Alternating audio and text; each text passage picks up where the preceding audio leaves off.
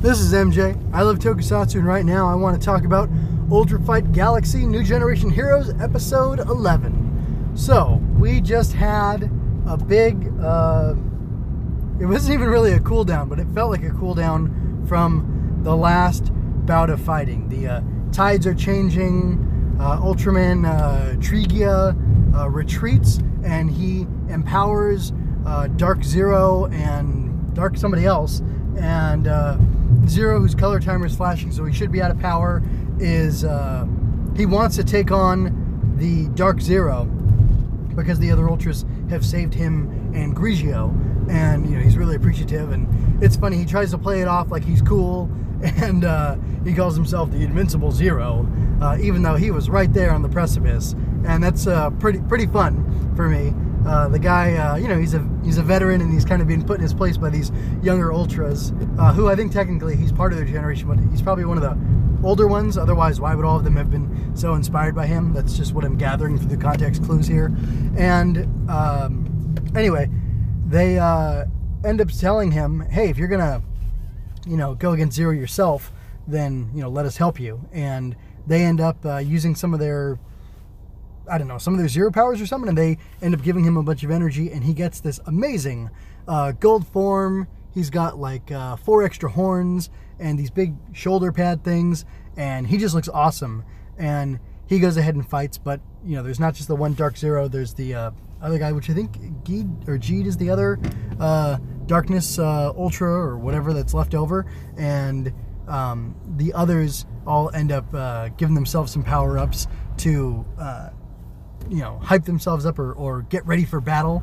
And something really cool that I saw in the comments as I was looking through people's reactions to the last episode is the prediction of Ultraman Groob, which is Grigio, Russo, and Blue, a combination form that the three of them have together.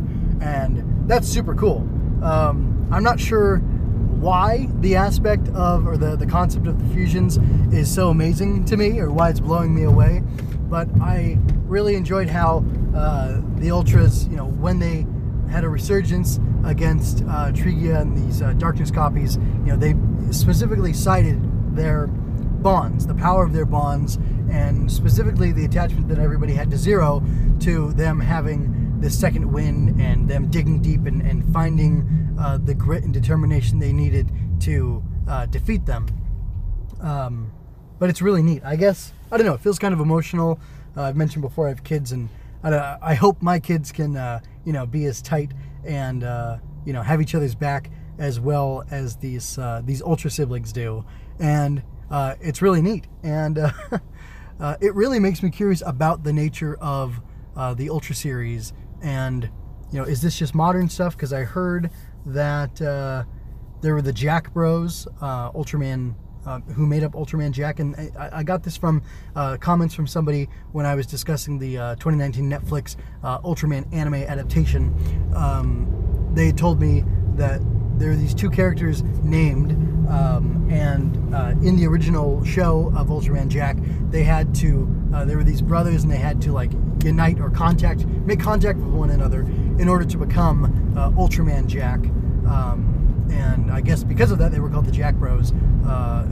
At least in the fandom, if not officially in the series, not 100% sure how that worked out. But that is one dimension of it, and then another is having Ultras who are actually siblings. Two individual Ultras who are siblings, and then you add the third on there, and then the fact that they can all combine and stack their powers is really neat. And I liked that when they were combining into one. There was a little voiceover thing, like their transformation jingle is the best thing I can liken it to from Kamen Rider and Super Sentai to a lesser extent, where it says something like 3 souls overlapping as one, or overlapping something. And I just thought that's a really neat idea, that the heart and soul of these people uniting in this unique super fantastical way enables them to become this greater power in order to combat this thing. And it's just really neat, and I really like it, and it feels very very good, very, I don't know, very pro-social, pro-human, and I like it a lot, even as it's coming from giant aliens. And man, I'm just enjoying this more and more, and I'm excited. There was a preview recently for the next Ultraman anime season coming out, and it's all good stuff. Going Ultra can be found on YouTube, iTunes, Google Play, Stitcher, and mjmunoz.com/GU. I'm an aspiring author who will gladly accept your financial support through coffee. You can also check out my Redbubble store. Check out mjmunoz.com for more of my work, where you can find another writer cast, Kingdom Hearts Queen of Sorrows, MJ Loves Toku, where I'm covering Kamen Rider Zero every week. Relevant links are in the show notes. If you had a good time, like, share, and leave a comment. Subscribe and ring that bell to keep up with me as I explore more Ultraman. And remember, you don't have to shout Henshin to be a hero.